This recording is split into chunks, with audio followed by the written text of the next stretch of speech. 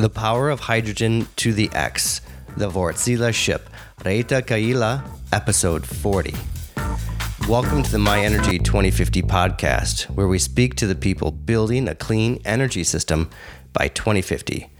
This week, we speak with Reetta Kaila, Director for Sustainable Fuels and Environment at Wärtsilä. She holds a Doctorate of Science in Industrial Chemistry, and if you review her CV and listen to our discussion, you'll both see and hear her drive to both research and operationalize a more circular form of power production in both industry and academia.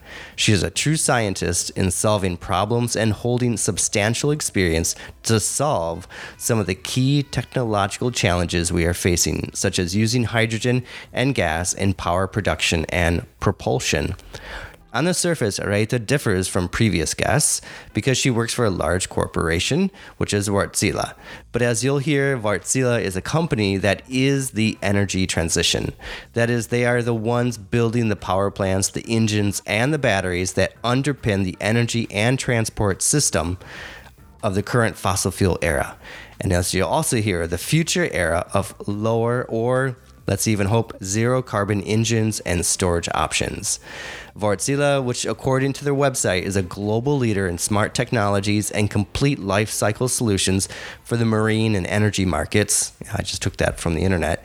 But in 2020, this is actually really important, Wärtsilä's net sales totaled 4.6 billion euros with approximately 18,000 employees. The company has operations over 200 locations in more than 70 countries around the world. That's the general description, as I said, from the website. So you can see it's a huge corporation and they're doing lots of stuff. So when we talk about the energy transition, corporations, companies, this technology is essential. And so that's why I had Reetta on today to really get into the research, the development, and how these engines and the energy systems are designed at the very end. So what are you going to learn today? First, you'll learn about pink hydrogen. I didn't hear this before, but this is only my teaser, so you actually have to listen to the show to find out what pink hydrogen is.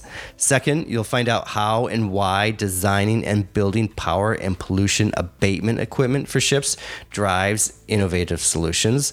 Designing these for small environments can translate into big innovations on land. So think about designing something for a ship and how innovative and actually small that has to be, right? And then you can take something, what you learn, and then have it on land. And you'll find about the benefits of course, building on land, but also how these smaller places forces greater innovation. What I really liked about our discussion is about working in a marine environment, particularly on ships. And because if you think about the Earth, it's one big giant spaceship, right? William Shatner just went out into outer space and he could see it for himself. But as Reetta tells us, the engines of a ship can produce 90 megawatts, which is the same as that consumed by a big city. And if you think about this, the size that we are talking about the massive infrastructure being built just by Wärtsilä, this is really impressive. And this is really the technology that we do need for this energy transition. We'll also talk about innovation, and as Reetta discovered, it's not just done in the laboratory, but as she points out, it's about solving problems for customers. She uses an example of what to do with gases coming from boiling heavy oil or bulk oil on a ship, and they discovered you can mix it with LNG and feed it back into the engine, and voila, not only do you get more power, but you get innovation as well. And among other topics, we learn about Power X, which is the program that looks to understand what to do with extra electricity on the grids created by renewable energy. Some of it can go into battery storage, that's good for a few hours, but others, of course, it can be turned into hydrogen for longer storage. So our discussion of hydrogen comes about halfway through, and you'll find it really exciting, at least I found it because I learned a whole bunch of new stuff about the properties of hydrogen gas and how you can even mix 25% hydrogen and 75% natural gas and use that in current engines. So just don't try that at home. Now, at the end of the interview, with an understanding, we have an understanding that the role of society in 2050 is really important, and all of society has to get us there. And we're hoping definitely by the end of 2050 that we're running on pure hydrogen. Overall, I found our conversation fascinating for understanding what are the new technologies and technological solutions being developed and what are companies asking for as well. So what is the machinery that is powering our energy transition tomorrow? And just so you know, the intent of the My Energy 2050 podcast is to spread the knowledge about how the energy system can assist our transition towards a greener future. And now for this week's episode.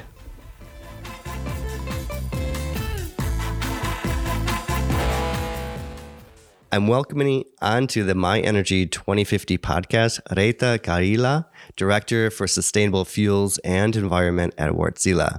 I was really interested to have you on, Reetta, because I'm interested to learn why Wärtsilä is a global leader in new technologies. And I really have to say as well, your background as a research scientist on renewable gases.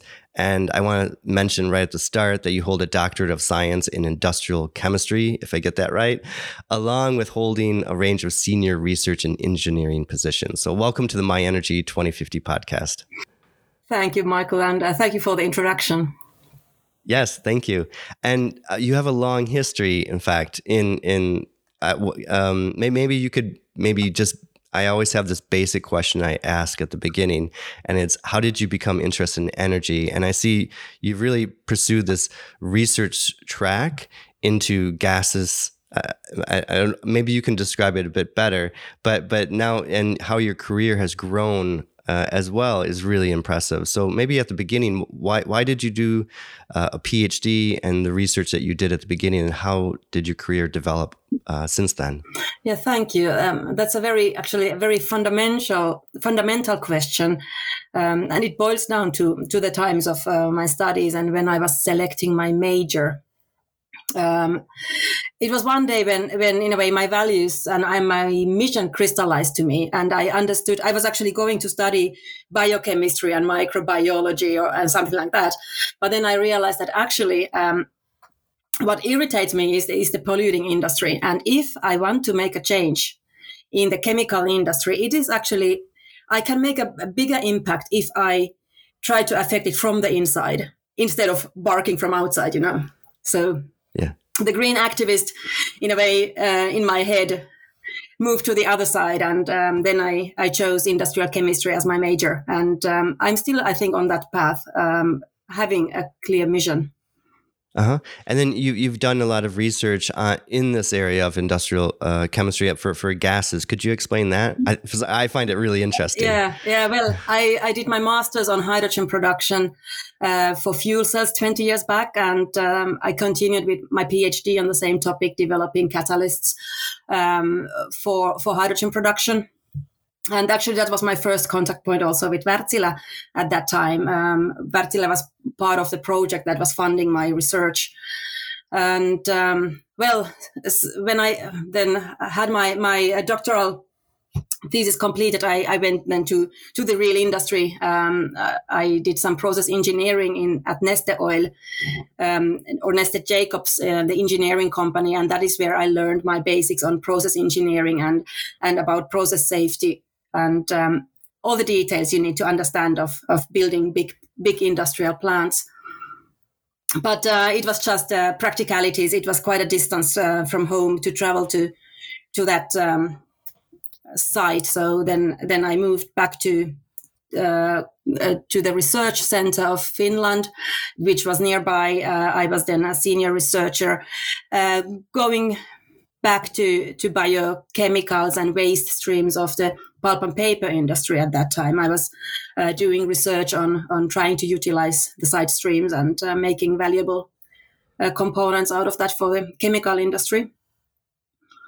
And then by sudden I noticed an open position in Wärtsilä, and it was about utilizing waste streams from the oil and gas industry in the offshore, from the oil production, where you get a lot of associated gases, and typically you just flare them to the atmosphere. But those were huge volumes and huge energy content that you just release to the atmosphere. And that was my first assignment in Wärtsilä, then to try to capture those and upgrade them into something valuable that you can utilize actually in the Wärtsilä engines. And that is when I then joined Wärtsilä, and I was a process engineer or expert for the first 5 years, doing all the design of these plants and a scale up, and a lot of customer contacts with business case studies in offshore, trying to bring value, turn waste into value. Excellent. So I mean, I really see, I get from you then that your research interests have really driven the jobs that you take on. Yeah, definitely. I think there is a little researcher inside me, and I'm really into the details, trying to understand what is the basis, and I try to understand always the true technology and the value. What value are you creating actually? But then, of course, you need to connect that also to the bigger picture, and that's the other side of me. I really love to draw the big picture and understand the little piece and the importance of the little piece in the big picture. Because, the devil is in the details after all, so you need to understand also that part. Yeah, right. And so Wärtsilä, I'm going to get it right by the end of the interview. This is just a massive company. And I mean, I've heard the name before and I've seen it around, of course, but this actually gives you, I don't want to say a platform for I kind of want to say a platform for your research, right? Your interests at least. Yeah. But maybe you could describe the company overall and the many things it does. Yeah, actually, that's a very nice one, because I've been working in many parts of the company. To simplify it, you can split Wärtsilä into marine business and energy business. And then we, of course, have services for both. But under marine, you have basically all the technology you can imagine you need to have on a ship below deck. So anything in the engine rooms to propulsion, all the emission abatement systems. You have hull design, all automation. Like, it's everything you need. In that role, I've been actually 10 years working for the marine business and the offshore. So shipping is close to my heart. I moved from offshore to marine and the shipping also through capturing boil-off gases from cargo systems, from cargo ships and tankers, and how to utilize the boil-off as fuel again. And then suddenly I noticed that I'm working very closely with gas engines and LNG as fuel for shipping. And then I became sales manager for LNG fuel gas supply systems, and I was traveling all around Asia, visiting Asian shipyards on LNG, and that was quite some learning on the shipping industry and what kind of segments you have in shipping. Can I want to interrupt here, because what you just described, what goes on in a ship, and you didn't get to the energy side of the business, but maybe we'd stop right here and talk about the marine side, because it's really interesting, right? So you're trying to retain and reuse what's going on the ship. And how does that? Yeah, that's in a way the ship. If you, for instance, consider a cruise ship, it's like a big city, but it's an isolated island that is sailing. So all waste, everything you need to somehow reutilize, and you don't have much space. So everything has to be very compact, and still it has to be safe. You are not allowed to release emissions. So it has to work. So it's a very integrated system after all. Very fascinating. But then there is this connection to energy side, because the engine, it's the same engine. You talk about same power output. A cruise ship can have 90 megawatts, like a big city. So it's just a sailing power plant, but then you can have it also onshore.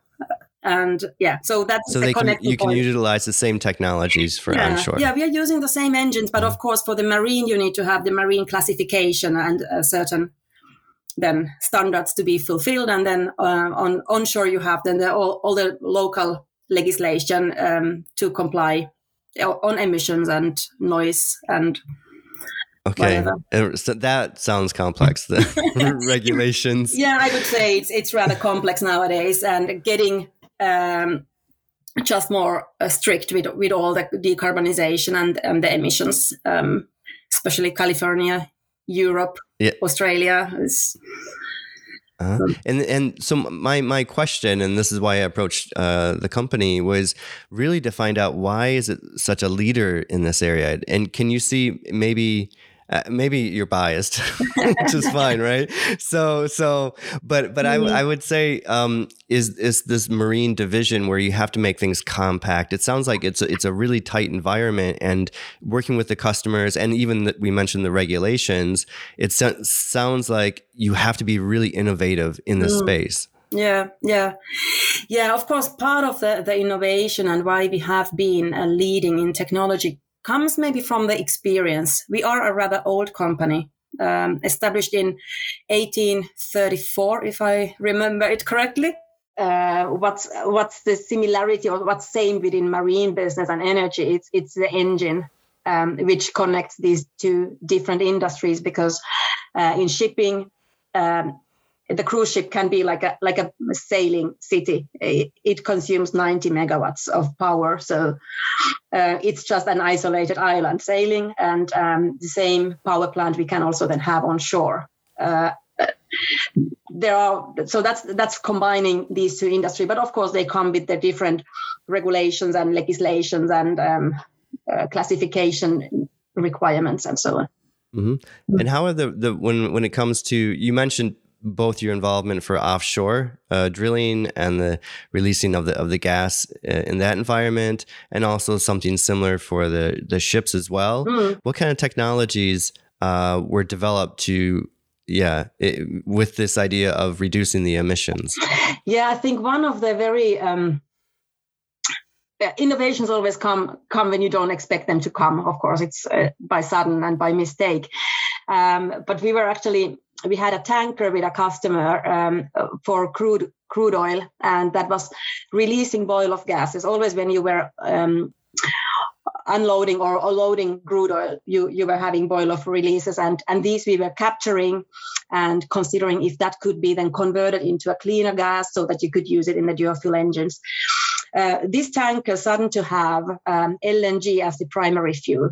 And then we actually, when collecting the boil off of the heavy oil, having quite heavy fractions of hydrocarbons, we realized that you can actually blend that together with LNG and feed that as gas to the gas engine.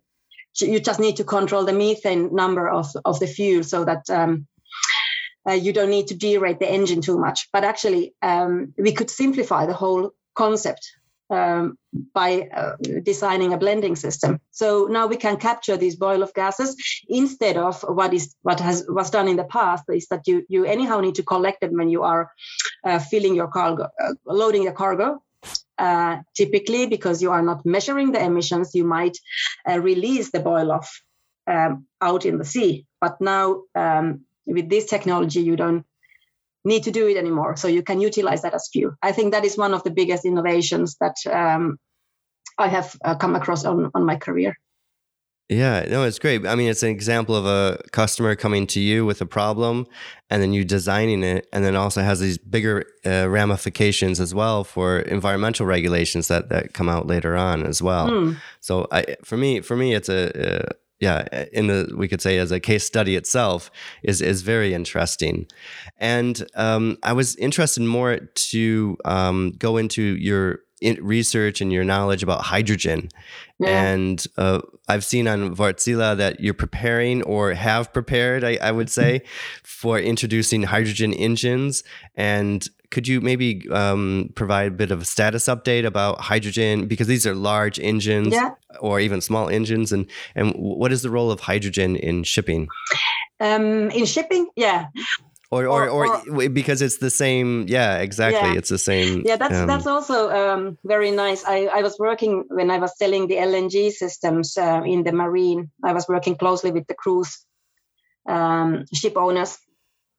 And of course, they in a way want to be one step ahead. They want to go for greener fuels. And quite in early stage, we were already discussing hydrogen as a potential fuel for them and fuel cells.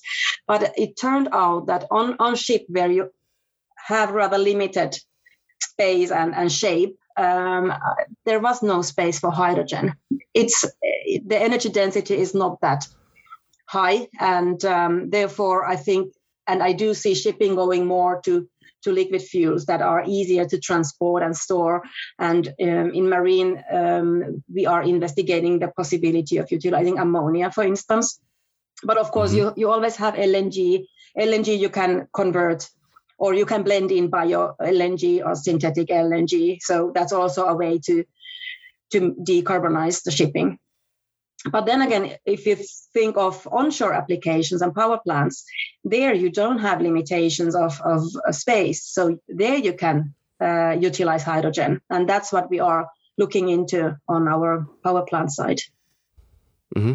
And do you, because there's this, so my knowledge compared to your knowledge is very, very, very limited. So maybe my questions are pretty basic, but the idea nowadays is we can ship hydrogen through the gas pipeline, so we can repurpose those. But I'm just wondering on the engine side of things, or even the generator side of things, is this conversion? How much do you have to convert, and can you carry over from, I would say, a gas engine to a hydrogen engine? What's the technological levels there? Yeah, that's a good question, because there are many unknowns also for us. We have started these studies. We have investigated hydrogen for actually 20 years already in some context.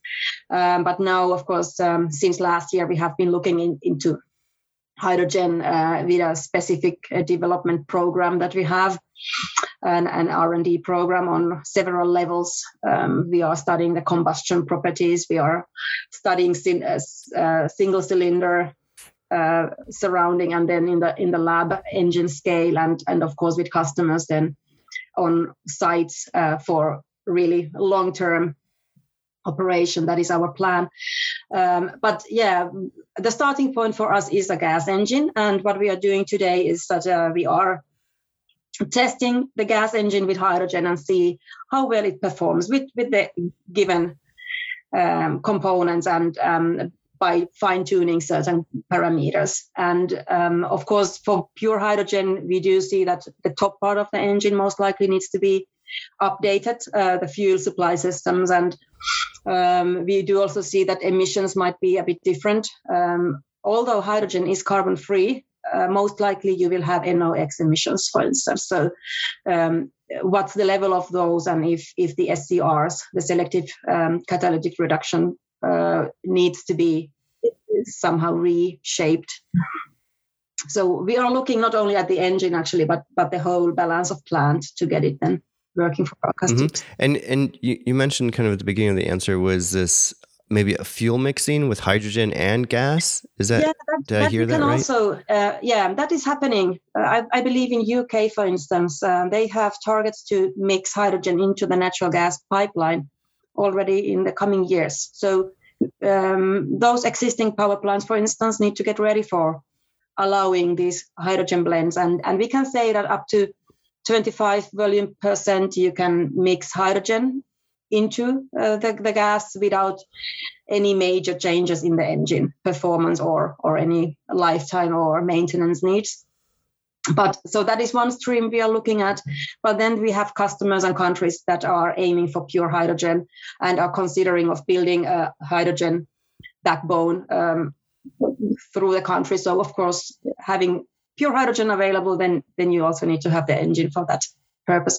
But then again, some customers are asking if you then are allowed to switch back to gas in case you don't have hydrogen available. So it could be that we still need to consider to have a multi-fuel engine or dual fuel to have gas as backup. That's fascinating. So, because I hear about the pipelines, but I never hear about the engines themselves and the technology. And I think this is the ultimate determiner, is the technology at the end of the pipeline. And in a way, to get all this in place, you need to have the whole value chain. You need to have the infrastructure. You need to have the volumes of hydrogen. So that's also something we need to have in order to finalize our engine tests. We need to have a customer that has actually all the needed hydrogen to run long running hours and get validation done. Are there different these are really basic questions, but are there different kinds of hydrogen? I mean, hydrogen from different sources has different properties? Yes. Hydrogen by composition or chemical properties is pretty much the same. If you talk about pure hydrogen, it's the same molecule. But of course, where it's coming from, if it's gray, blue, or green hydrogen or pink hydrogen, that makes then the difference in the big picture on emissions, how you calculate the mass balance. So gray is from like a carbon-based, fossil fuel-based. Yeah, gray is like as we do produce hydrogen today from natural gas. I think 97% is produced from natural gas. So in that production, by steam reforming, you produce also CO2 and carbon monoxide, which are typically released to atmosphere. So of course, if you allow those to be released, then it's gray hydrogen. If you add carbon capture to it, so you capture all the CO2, then you talk about blue hydrogen. Okay. Still, the question is what you do with the CO2. Will you store it underground or will you utilize it somehow? And then green hydrogen is only if you produce the hydrogen by green energy, so wind, solar, hydro. And pink? Pink is the nuclear hydrogen. Oh. Yeah. I've never heard. Okay. Yeah. And depending on a country, I would imagine they have a preference over, like for example, Austria is anti-nuclear. I mean, that's very clear. So they wouldn't be interested in pink hydrogen, but maybe Hungary, which has nuclear power, and actually Finland is quite robust in its nuclear power plants and building a new one. They would be interested in pink hydrogen. Most likely, yeah. I believe it depends a bit on how the local legislation considers the use of nuclear energy. Yeah. Okay. We won't need to go. Yeah, that's not really today. My topic. That I would be a professional. No, it's touchy. So it's fine. And then so this is because on the website you have this Power to X hydrogen. So this is what we're talking about. Is this program Power to X? Yeah, Power to X basically means that you have excess renewable energy, the power, and our electricity grids cannot buffer the extra energy. So you need to have either batteries, which of course we are also delivering to today to our customers, but batteries only fit for short-term energy storage, couple of hours, 8 hours maybe. But then for long-term, for seasonal energy storage, you need to come up with something else. And there we see that maybe turning that electricity through electrolysis into hydrogen and the chemical energy allows you for a longer storage because, hydrogen will stay in the tank. And for storing hydrogen, can that occur like gas is in the ground for gas storage? Can hydrogen be stored the same way or differently? Yeah, I think it can be stored also, especially in Middle Europe. You have these old salt mines, which could be used for hydrogen storage. Yes, thanks. Okay. No. It's so interesting, this stuff. And then you get into this hybrid power plant. So we were definitely switching to the energy side of things. And this is kind of where we're going is how... I'm trying to figure out a question. I was just wondering, maybe the easiest question is, can you explain what a hybrid power plant is? And how is this being developed, and how do you see? I see it's a work in motion, so there's no end state. But what is a hybrid power plant? Yeah, hybrid is in a way, it comes with several energy source options. So we are now looking at, or we see wind and solar energy to be in a way the renewable energy of future. So, but that is in a way. That is not enough because it's not always windy, it's not always shining. So you need to have some backup for that. And of course, batteries on the high peaks, you can store some energy into batteries and then take that into use. But it might not be enough to supply required amount of electricity. So then as a hybrid, you actually have also then the fuel that you can introduce through the combustion engine and guarantee that the electricity is stable and always available when you need. So okay, that's the hope. And so you're bringing your different divisions in, and I would imagine there's a lot of suppliers involved in working and developing this. Definitely, yeah. But here I have to say I'm not from our project organization that are dealing with all the suppliers. So I'm representing our technology department. So we are in a way one step more back to the back office, Okay. Yeah, but the challenges must be really big, and trying to figure out how it all can be flexible. It's very different geographically as well. And Wärtsilä is very global. We are, I think, present in 180 countries today. And what we have done lately is that we have modeled for 145 different countries their renewable energy map. So how it would look like if they would be just running on renewable energy. And of course, there is variation. Some can benefit more of wind and others from solar. And then you need to have the renewable fuel as the final solution. Wow, that's amazing. Maybe. Yeah, but it's really amazing how you're able to bring in, and you start to see the benefits of a large company like this, where there's so many different expertise and products. That's right, and we have access to quite a database as well globally. But if you're interested, it's wärtsilä.com/atlas, where you can find this. All over the world. And it's these local solutions. And so it's really this gets into more of my research area about how each country has its own energy system. And so for you though, it's really important to have local people in those countries. And of course you have your corporate knowledge, we could say, that's just out there internationally, but you also have the local knowledge that works with the stakeholders. Yeah. And we need to have, because we also have our service business. We are supporting and serving our customers. So I think there are 4,000 or 5,000 people all around the world just for serving our customers today.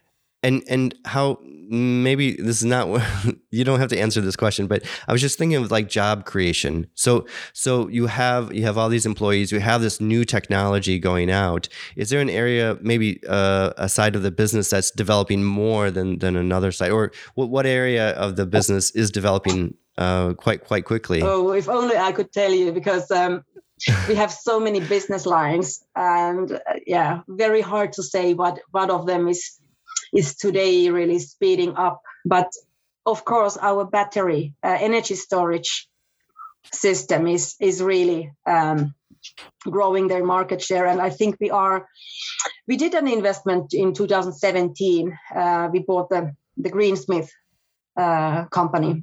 And I think today we are in top 3 together with Tesla and Fluence on the storage system. So that is really where the industry is going. And are your customers, maybe you know this, maybe not, mainly large industrial? Or you mentioned Tesla, so then I'm interested, is it on the consumer side as well?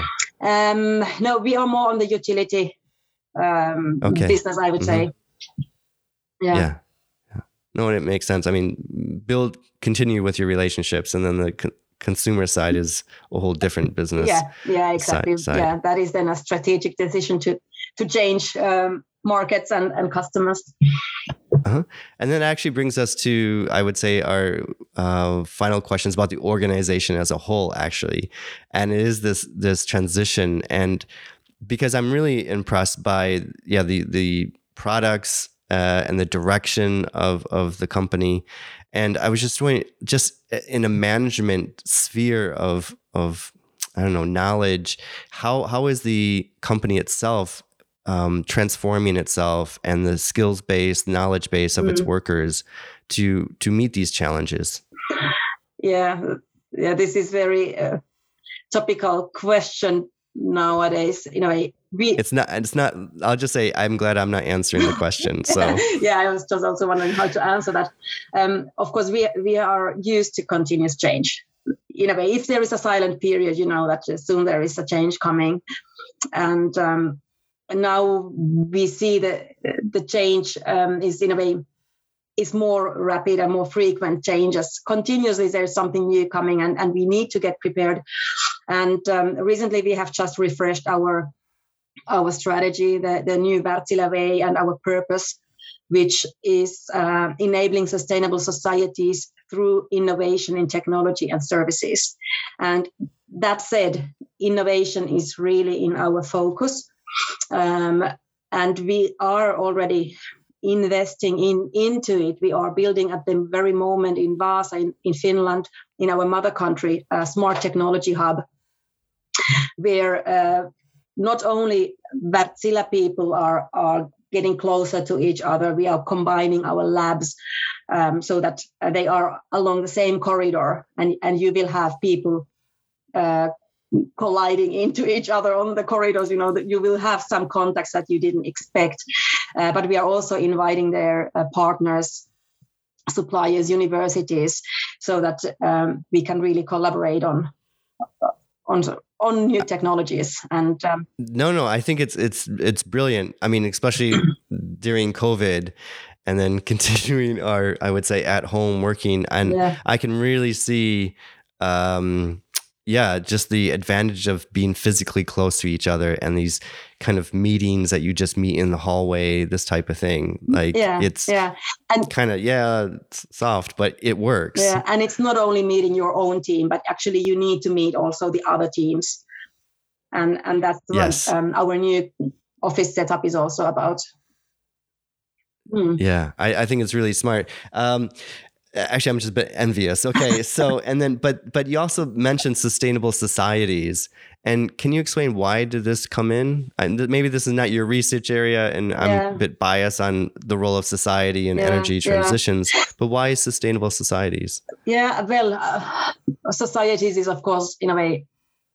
That's a big question, but it's not only technology that we can provide, or it's not only green fuels or greenhouse gas emissions that we are reducing, but actually we should look at the bigger picture and make sure that also the society is healthy, and it should be sustainable. We need to look at the whole picture and not just limit our focus on the technology. And that, of course, brings us back to the waste. If we could utilize more of all the waste that we produce, turn that into fuel, that's solving the fuel problem, but that's also solving the waste issues that municipalities have nowadays. So in a way, thinking a bit bigger and do this sector coupling, which is a buzzword nowadays. But I think that's where we are going. Yeah, right. I mean, in a sense, the circular economy is here, or was always here, but right, there's no waste. There's only, I don't know, more resources or something, right, that feed back in. Yeah, maybe we can take an example again from the shipping, like being an isolated environment. Yeah, I think it's a great example. I think you have to take that as a company and run with it, because we're right on planet Earth, and it's so small, and so much can be done with it.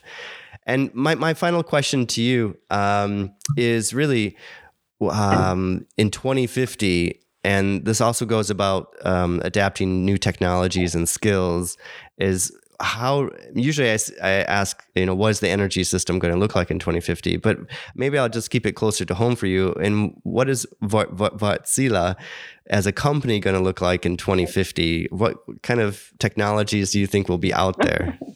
Oh my God, how many years do we have until 2050? And then it's only 29. But we are very 25 years ago, and what has happened in the last 25, 30 years. Did we even have the gas engine at that time? I think not. And now the gas engine is really the core of our business, and in a way, it's the cleanest fossil fuel anyhow. It is here to stay for the coming decades still. It is the transitional fuel we need to have to get rid of coal and transfer to carbon-free fuels.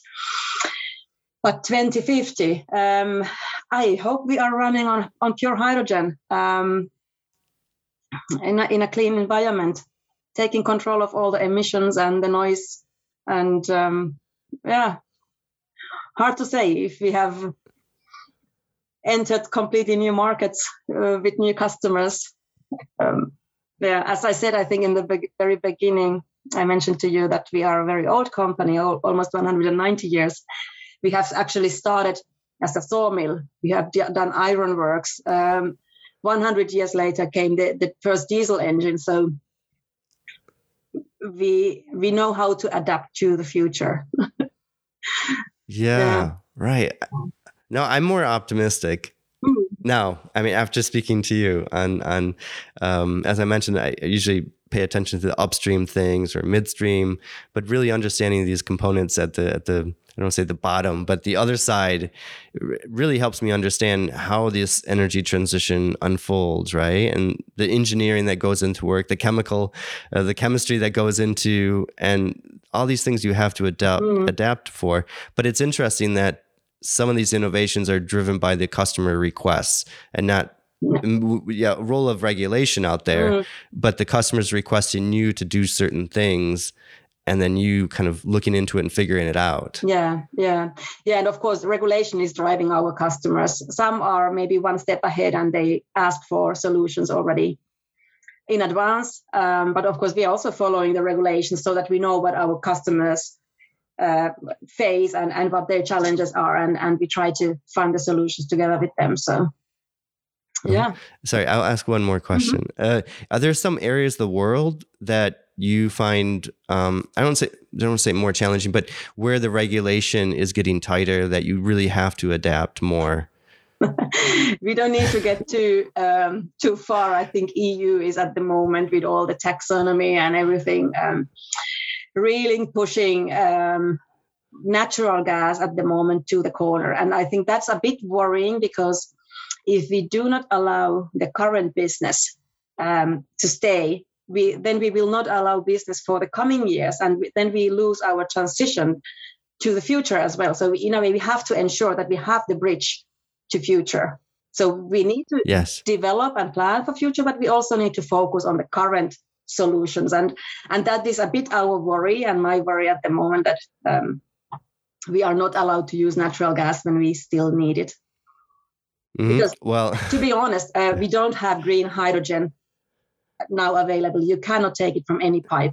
So we have to wait for that infra to be built up and the production capacities to be built up. No, I think it's just a fact, right? We just look at the price of gas right now and then the reasons for high price of gas globally. And it is this difficult, I'm trying to be polite too. Like we could just say on the political side of things, the signals that gas is going out, but yet other technologies haven't been able to fill that gap yet. And meet the demand. And then more often I think it's forgotten that actually if we are introducing wind and solar power, so we are already on a system level, we are reducing the consumption of fuels, like to 10% only. So does it really matter which fuel it after all is if the operational hours are dropped to 1/10? So in a way, the system level emissions are already reduced heavily.